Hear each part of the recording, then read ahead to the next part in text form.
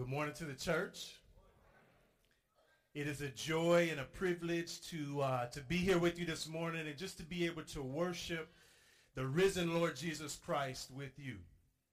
To be invited to open God's word and to preach the Lord Jesus Christ. I appreciate that charge. I need it this morning. I appreciate your prayers. I just want to stop and thank Pastor Nate for inviting me here this morning as he talked a little bit about our relationship and as it's developed over the last couple of years.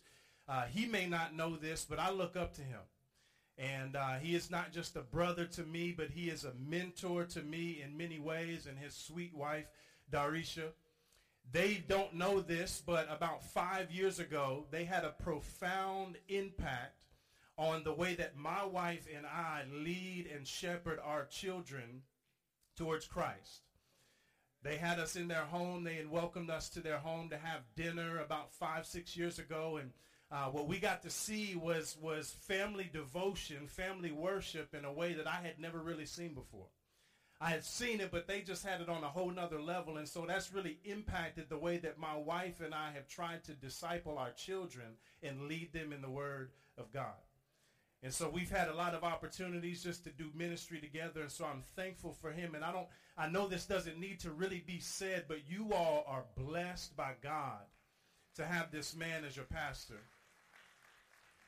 shepherding and leading and guiding the people, the flock of God here at Forest Baptist Church. So thank you so much for having me here this morning, and I pray that you would pray for me as I begin to open God's Word. If you have a copy of the Bible, please take it and meet me in 1 Samuel chapter 18 this morning. 1 Samuel chapter 18, and we're going to be in verses 6 through about verse 20. 1 Samuel 18, verses 6 through 20, but I'm just going to read the first half of this passage as we get ready to see what the Lord has for us. Pick me up in verse 6. As they were coming home, when David returned from striking down the Philistine, the women came out of all the cities of Israel singing and dancing to meet King Saul, with tambourines, with songs of joy, and with musical instruments. The women sang to one another as they celebrated, Saul has struck down his thousands, and David his 10,000s. And Saul was very angry, and this saying displeased him. He said, they have ascribed to David 10,000s, and to me they have ascribed thousands, and what more can he have but the kingdom? And Saul eyed David from that day on. The next day, a harmful spirit from God rushed upon Saul, and he raved within his house while David was playing the lyre, as he did day by day. Saul had his spear in his hand, and Saul hurled the spear, for he thought, I will pin David to the wall. But David evaded him twice. Saul was afraid of David because the Lord was with him, but had departed from Saul. So Saul removed him from his presence and made him a commander of 1,000. And he went out and came in before the people. And David had success in all his undertakings, for the Lord was with him. And when Saul saw that he had great success, he stood in fearful awe of him. But all Israel and Judah loved David, for he went out and came in before them. Let's pray. Father, for the next few moments, would you just meet with us? Would you prepare our hearts for your word? Would you teach us by your Spirit and allow us to see the Lord Jesus Christ? Allow us to see our need for him. Allow us to see his glory and his magnificence, that we could see ourselves rightly and we could see one another rightly. And we'll pray it in his name. Amen. You may be seated. About 2 weeks ago, we celebrated my youngest daughter's second birthday. We went to Chuck E. Cheese as a family, and we just had a great time, celebrating her life. We are thankful to God for her. She's a blessing to our lives. She's challenging in many ways, but she's a blessing. So that's our baby. She's 2 years old. And we also have a 4-year-old daughter, our oldest daughter. Her name is Eden. And if you know anything about my 4-year-old, Eden, her love language is gifts.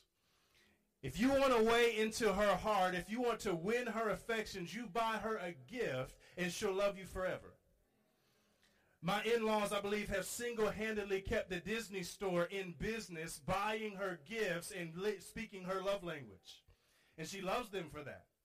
And so she was there, our 4-year-old was there, our 2-year-old was there, and we're just having a great time at Chuck E. Cheese and enjoying pizza and enjoying games. And this is this great time until we begin to open up the gifts. And so baby girl begins to open up her gifts, and she begins to open up her gifts, and she begins to open up her gifts and more gifts. And you can understand what starts to happen as little sister begins to open all these gifts. And big sister, who loves gifts more than anything else in life, has to sit and watch. It's this ugly little emotion that's inside of every one of us called jealousy.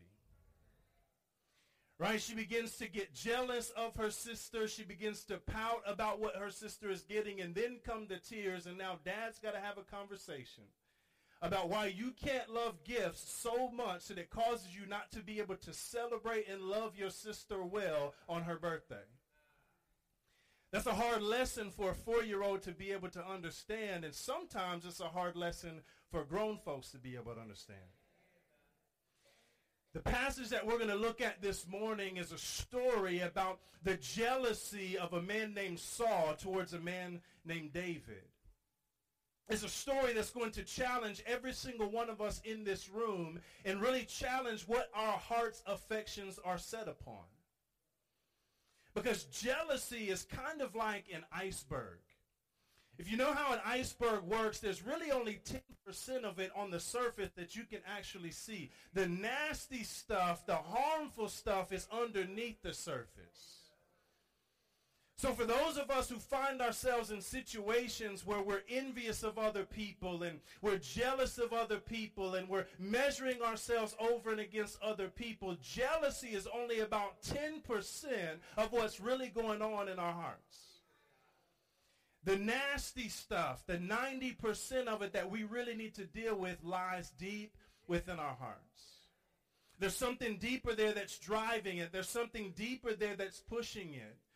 And my prayer this morning as we look at the story of Saul and David is that God would show us what it is that's driving this thing called jealousy. Before we get there, though, we got to do a little bit of work of context on these two men, Saul and David. Saul was the current king over Israel. The people of Israel wanted to have a king to rule over them like the nations so that they could be like the nations. Even though God had delivered them out of Egypt, he had separated them that they would be a peculiar people. Right? That they would be a set-apart people. They were supposed to be distinct from the nations because they had God ruling over them, and God was their king.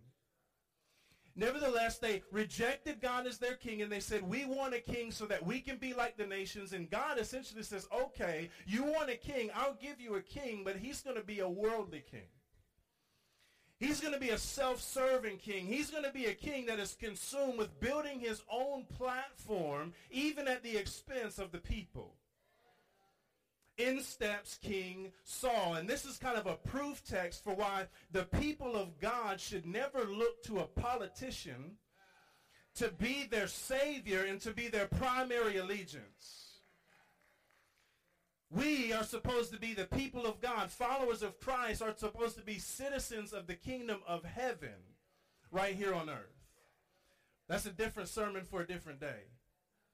So there you have King Saul. He's the appointed king over Israel. And you also have David, who is his successor. David is going to be the man who replaces Saul as king over Israel. David was an insignificant, common shepherd boy, probably a teenager, but the Bible says that he loved God. The scriptures say that about David that he was a man after God's own heart. And so God was about to elevate David from being a shepherd boy to being the king over Israel. He was going to replace Saul. It's David that most of us know from the story of David and Goliath, that the enemies or the people of Israel had an enemy, and it was the people of the Philistines. The Philistines had a warrior, a champion, who was a giant of a man named Goliath. Nobody in Israel was willing to fight Goliath, including King Saul. But David steps up. David says, I'm not afraid to fight him. I believe that God would save his people and deliver them from their enemies. And so he steps in. We know how the story goes. He defeats Goliath, cuts off his head, and now David is the hero. The story that we're going to look at this morning comes on the heels of David killing Goliath and being celebrated as the hero. Saul's jealousy is directly tied to the fact that David is being acknowledged by the people as the hero of the victory of God's people. So pick it up in verse 6, and we find ourselves in this celebration. It says, as they were coming home, when David returned from striking down the Philistine, that's Goliath, the women came out of all the cities of Israel, singing and dancing to meet King Saul with tambourines, with songs of joy, and with musical instruments. And the women sang to one another as they celebrated, Saul has struck down his thousands, and David his 10,000s. So here's the scene. David has just defeated Goliath, and there's this major celebration that's taking place. It'd be almost like if your favorite team won the championship. Say UK football wins the national championship. Wait a minute, no. Let's get more realistic here, okay? UK basketball wins the championship, maybe, right? U of L basketball wins the championship, right? And they come back into the city, and there's this hero's welcome. There's a parade. People are lining the streets, and they're singing, and they're clapping, and they're dancing. It's euphoria. That's what happens as these warriors come back into the city, and these women in the city begin to sing a song of praise and acknowledgement. And the words of this song go something like this. Saul has struck down his thousands, and David his tens of thousands. In other words, Saul, you did pretty good, man. You handled your own. Right? You killed thousands. There's not a lot of people who can say that they've killed thousands. You did pretty good, but David is the man. Right? David is on a whole nother level. He's killed tens of thousands. Saul, you're good. David, you're the man. Saul hears this song of acknowledgement. He hears this song of praise, and watch his reaction in verse 8. It says, and Saul was very angry, and this saying displeased him. He said, they have ascribed to David 10,000s, and to me they have ascribed thousands. And what more can he have but the kingdom? And Saul eyed David from that day on. Saul is experiencing jealousy. He's mad. He's upset that they're showing David this kind of love, this kind of appreciation. He's my 4-year-old daughter at Chuck E. Cheese. Because here what we're seeing is the people of Israel have experienced a corporate victory. The people of Israel have experienced a communal victory. All of them have been delivered from their enemies, but Saul is not able to rejoice because he wasn't the one to hit the game-winning shot. Right? His attitude is not, praise God, God's people have been delivered from their enemies. It's, David is getting acknowledged as the deliverer. His attitude is not, praise God, we have won a victory. It's, man, David is being acknowledged as the one who did it. He's experiencing jealousy, and this is what shows me that there's more going on here than Saul being jealous. His real problem, the real issue that's going on deep within his heart is the idol of significance. Pastor Nate told me whenever I came to preach to give a title for my sermon, something that we wanted to call this, and I said we simply need to call it the dangers of idolizing significance. Right? Jealousy is the thing that we can see on the outside. Jealousy is the fruit of Saul's problem, but there's a bigger root going on inside of his heart. And that root is that he desires, he craves to be lifted up and to be glorified and to be approved in the eyes of people so much that when somebody else gets acknowledged, he can't celebrate. Right? The issue is not that David is being praised, it's that Saul isn't. And because of that, it drives him to have jealousy, the idol of significance. Jesus describes it like this in John chapter 12. I don't know if they have it on the screen, but here's what it says. John chapter 12, verse 42. Nevertheless, many of the authorities believed in him, speaking about Jesus. But for fear of the Pharisees, they did not confess it so that they would not be put out of the synagogue. And here's the catchphrase. It says, for they loved the glory that comes from man more than the glory that comes from God. The idol of significance is that we crave to be approved by people, sometimes over and above even the approval of God. That is what is behind Saul's jealousy. It's his desire to be lifted up. It's his desire to be approved and glorified by the people. And before we're too quick to get on Saul, before we're too quick to shake our finger at him, let us be warned this morning that every single one of us are susceptible to the idol of significance. It was in Adam when he was in the garden and he wanted to be like God. It was in Saul here. It was in Nebuchadnezzar when he wanted all the people of Babylon to worship a statue made in his image.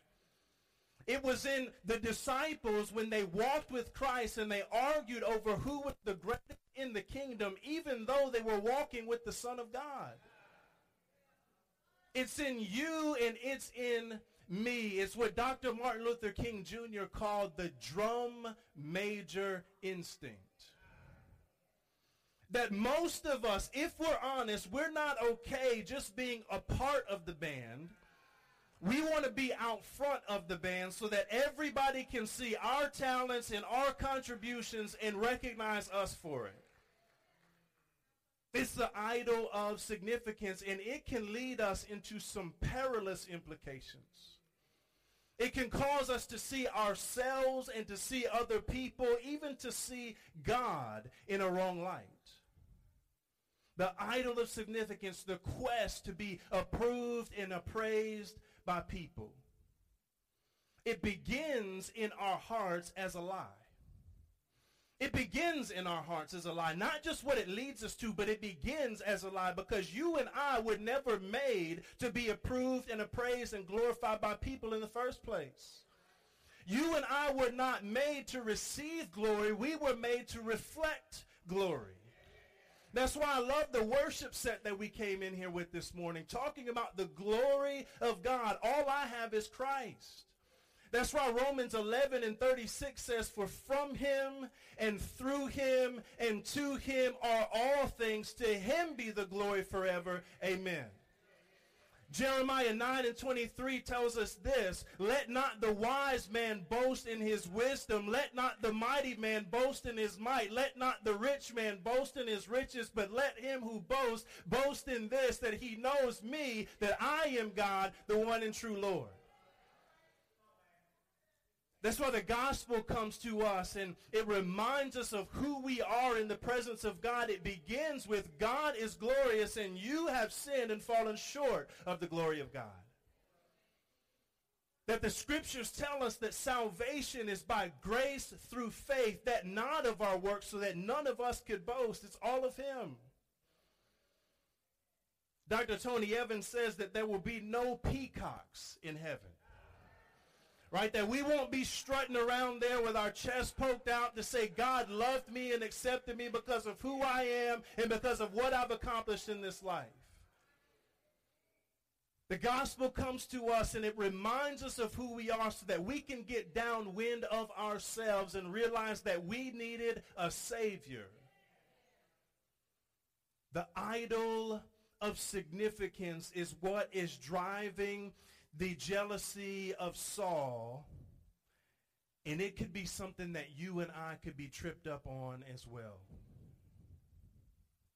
There's three things that our text shows us that we want to avoid when it comes to the idol of significance. Three things that we see right here in our text, signs of the idol of significance that we want to avoid in the very life of Saul. If you're taking notes, write this first one down. It begins in verse 8. It's discontentment.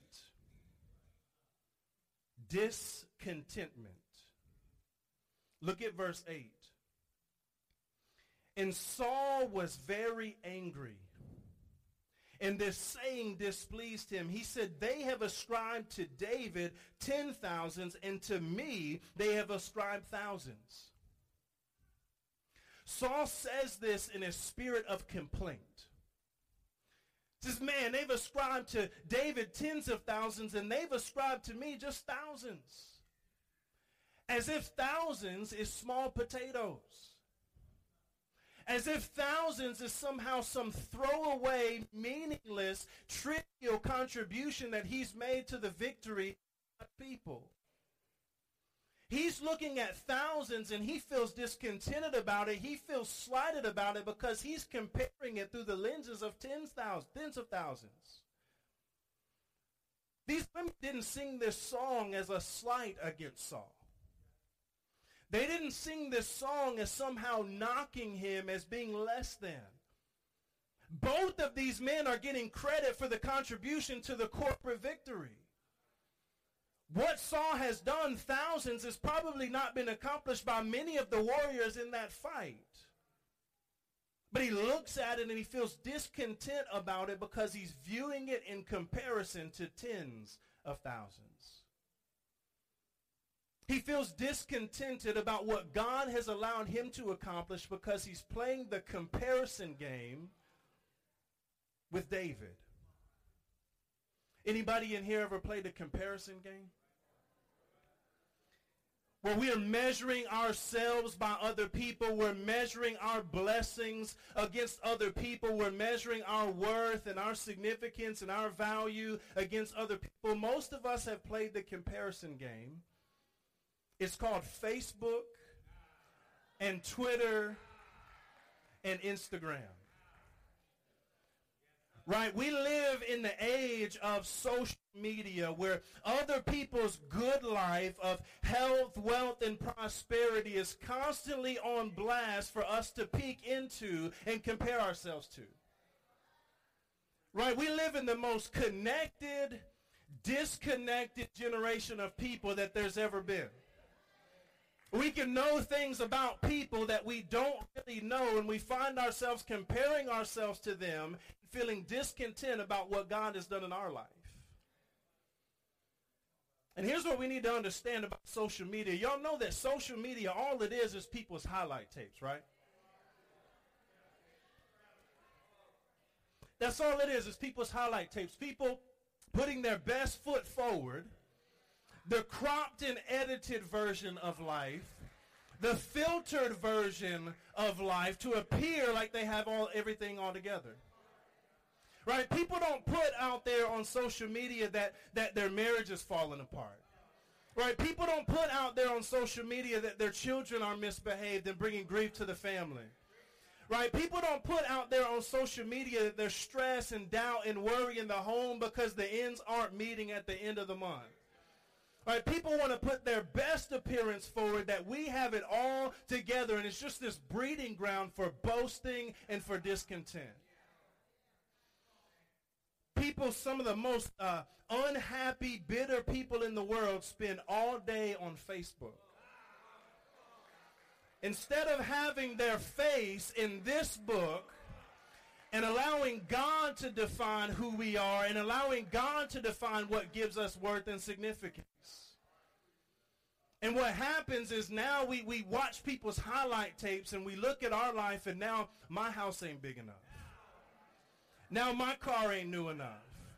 Now my wardrobe ain't clean enough. My kids ain't smart enough because I'm comparing myself to what other people say is significance. people of God ought to be those who find their contentment in Jesus Christ. The people of God ought to be those who don't have our eyes on what God hasn't given us, but keep our eyes on what he has given us, namely the Lamb of God who was slain for sin. Here's what Scripture says in Philippians chapter 4. It says, I know how to be brought low, and I know how to abound in any and every circumstance. I have learned the secret of facing plenty and hunger, abundance and need. And here's the verse, I can do all things through him who strengthens me. Served on staff with the Fellowship of Christian Athletes for about 5 years, and I used to tell young guys all the time, Philippians 4:13 is not about you being able to do whatever you set your heart to as long as Jesus is in it. Right? Philippians 4:13 ain't going to help you dunk a basketball if you're 5'8". That passage is about us finding our worth and our significance in Christ regardless of our circumstances. That in Christ, God has given us all that we need for life and godliness. That if he never did another thing for us by him sending his son to die on the cross for our sins, he's done enough. If I can remember that, I don't have to compare my thousands with another man's 10,000s. If I can remember that, I can be content in what God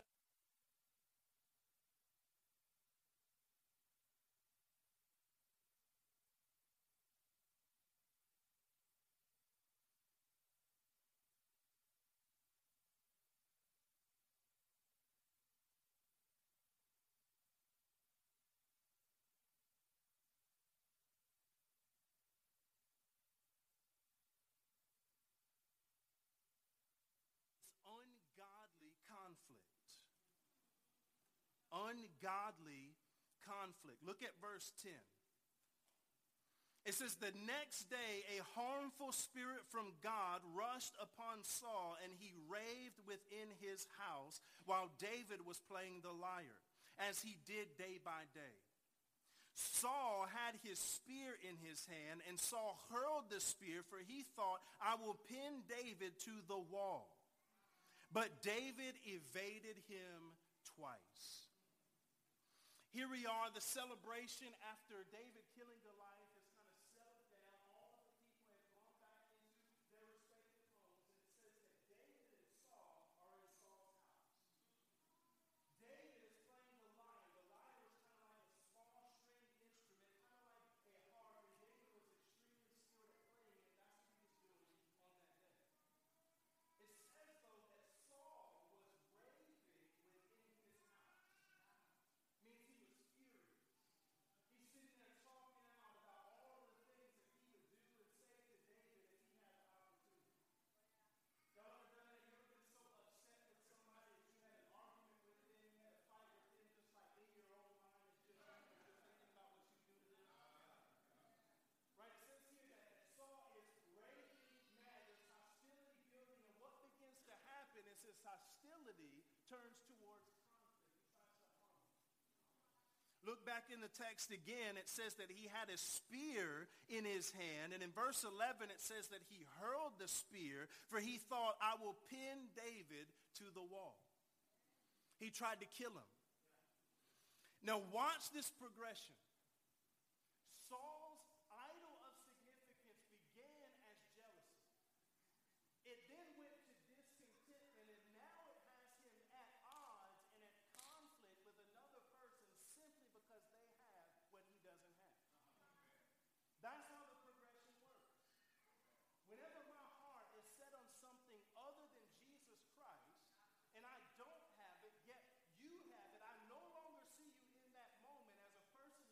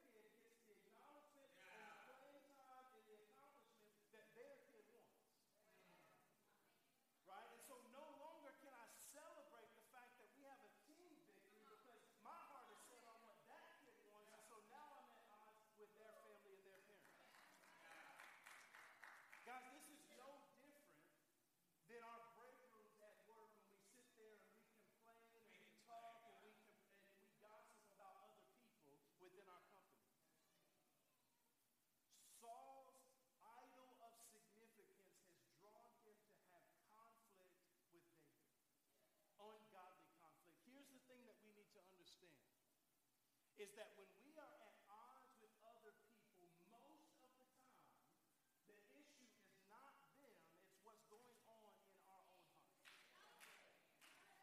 James chapter 4 says it this way in verse 1. Listen to these words. What causes quarrels and what causes fights among you? Is it not this, that your passions are at war within you? You desire and do not have, so you murder. You covet and cannot obtain, so you fight and quarrel. You do not have because you do not ask. You ask and do not receive because you ask wrongly to spend it on your passions. When we're at conflict with other people, here's what we need to do. We need to stop in that moment and ask ourselves, is there something inside of me? Is there something that my heart is set on other than Jesus that is causing me to be at conflict with this person?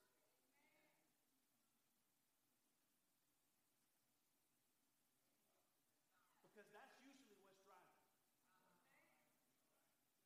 And here's the thing, I'll bring it even closer to our neighborhoods. Most of the time when there's a divorce in a marriage, the reason why is because of financial issues. You got me up here to answer that. Use this mic? All right. Most of the time when we find ourselves in situations where we're at conflict, when we're at odds with our spouse, what's driving that conflict is financial issues. Arguing over money, arguing over debt. And if we peel that back just a little bit, what is it that drives most of our spending habits? Is it not the idol of significance? Is it not that we strive to outspend our means and to have newer and better and bigger than the next man down the street, keeping up with the Joneses? So now, because of my idol of significance, because of my desire to be lifted up in the eyes of people, I'm at odds with my spouse. If you find yourself constantly in conflict with another person, every situation that you're in, at work, at the ball team, with your extended family, the number one common denominator is it's you. And it's what your heart is set on. Now, there's another thing that we need to notice before we move on. I wasn't going to talk about this, but I feel like I need to. The text says that David was playing the lyre as he did day by day. If you know the backstory of this, you know that David was hired into the house of Saul to play the lyre for him so that he could soothe him and calm him when he would get into these fits of rage. In other words, Saul is mad at David while David is trying to serve him. David is in his corner. David is his teammate. David is not his enemy. The Philistines are his enemy. And can this happen in the church that sometimes Satan will get us so worried about who gets the credit, who gets to sing the solo, who gets to lead the community group, that we're busy fighting ourselves instead of the real enemy out there?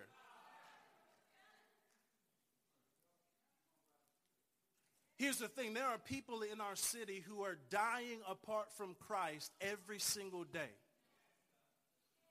And our inward fighting, our inward conflict, worried about who's the person who gets in the limelight, is not leading them to Christ. Some of our young people, many of our young people, are being lured away into cults and into gangs, and the reason that they are attracted to them is because they give the appearance of love and family and unity that sometimes the church doesn't. The Great Commission is too important for God's people to be aiming at one another with our conflict instead of aiming at him who prowls around like a roaring lion seeking someone to devour. The idol of significance can drive us to be discontent about our blessings. It can drive us to have ungodly conflict with people who ain't even the real enemy. The third thing that it can drive us to do, and we'll end with this, is it can drive us to neglect our loved ones. Look at verse 17. Then Saul said to David, "Here is my elder daughter Merib. I will give her to you for a wife. Only be valiant for me and fight the Lord's battles." For Saul thought, "Let not my hand be against him, but let the hand of the Philistines be against him." Here we have David offering his daughter's hand in marriage, Saul offering his daughter's hand in marriage to David as a wife. And he doesn't do it because he has his daughter's best interest in mind. He does it using her as a pawn in his jealous quest for significance. She's expendable to him. He believes that if he marries her and he goes out and fights the Lord's battles as a bride price, that the Philistines would kill him instead of Saul killing him. She's expendable to him. And if that is not bad enough, he does this again in verse 20 with his other daughter. Look at verse 20. Now Saul's daughter Michal loved David, and they told Saul, and the thing pleased him. Saul thought, "Let me give her to him that she may be a snare for him, and that the hand of the Philistines may be against him." Brothers and sisters, this might be the worst move of them all. Offering our families on the altar of approval. The idol of significance will drive us to do that. The idol of wanting to be praised and approved by people would drive us to do that even at the expense of neglecting our loved ones. I see this happen in ministry all the time. Pastors and full-time ministers who are in a quest to build a bigger platform than the next man spend all of their time preaching and studying and writing books and going to conferences and doing this and doing that, all while their families get their leftovers. This is something that I have to check my heart with every single day. One of my greatest prayers in life is, God, please don't let me be so focused on making disciples of people in the church that I neglect to make disciples of the people in my own home. Can I be honest with you this morning? Is this a safe place? Is this a place where we believe in the grace of Jesus Christ? The idol of significance, when I trace back every one of my sin struggles, the idol of significance is usually underneath it. It's been in me ever since I was a young boy. It's been in me as I grew up to be an athlete at the collegiate level and have an opportunity in the National Football League. It has always been this desire in me to be approved and accepted by people. And so I'm constantly having to confess that. I'm constantly having to repent of that. I'm constantly having to come back to the cross of Jesus Christ to get a little dose of humility and remind myself that it ain't about me. Here's the thing. If I build a successful, fruitful ministry at the expense of my family and my family falls apart, I lose.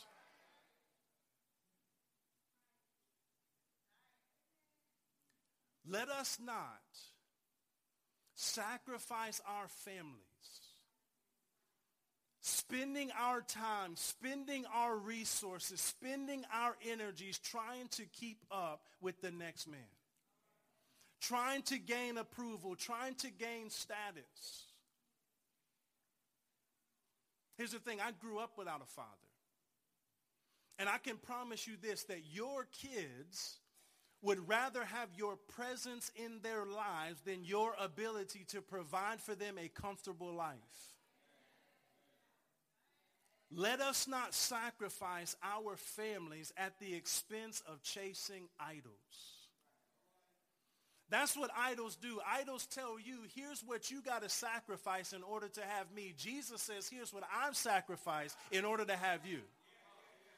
Idols will say, here's the price that you've got to pay in order to have me. Jesus says, here's the price that I've paid in order to have you. These are three things that we want to avoid. And in verse 12, we're going home on this, I promise. Verse 12 gives us a practical thing that we can do. If you're here and you're saying, what do I do about this? What do? I have this idol of significance. I have this desire in me to be approved and accepted by people. What do I do? Here's the practical step in verse 12. Saul was afraid of David because the Lord was with him, but had departed from Saul. The reason why Saul has this issue of idolatry in his heart is very simple. David walked with God and Saul didn't. David was close to God and Saul wasn't. If you're here and you struggle with the desire for the approval of people, even over and above sometimes the approval of God, your step, what you need to do is humble yourself and seek the face of God. To come to him, to cultivate a relationship with him where you're reading his word and you're praying and you're spending time in fellowship with his people. Because as you do that, as you get your eyes on Jesus, here's what you're going to see. You're going to see a man who had more significance and more glory than anybody that there's ever been. Scripture says that he was found in the form of God, yet he did not regard equality with God a thing to be held on to. He emptied himself. He stepped into the world that he made. He was born in a manger. He grew up in an obscure part of town. The scriptures say about him that he was a man of sorrows, acquainted with grief. That he came to serve us, not to be served, but to serve us. And he gave his life a ransom for many.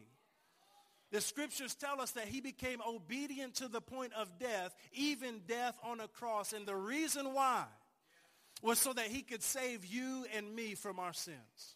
That he could die in our place, that he received the wrath of God upon his life, even though he was perfect, so that he could set us free. And when you get your eyes on Jesus, when you spend time in the presence of Jesus, you will be able to say like John the Baptist, I must decrease so that he may increase. The idol of significance will drive us to some perilous places, but Jesus can redeem it. As we end this morning, if you're here, that's the simple call that I have for you, is to humble yourself. The scriptures tell us that God is opposed to the proud, but he gives grace to the humble. If you will humble yourself before the Lord, he will lift you up. Would you seek him? Would you come near to him that he could set you free from the idol of significance? Let's pray.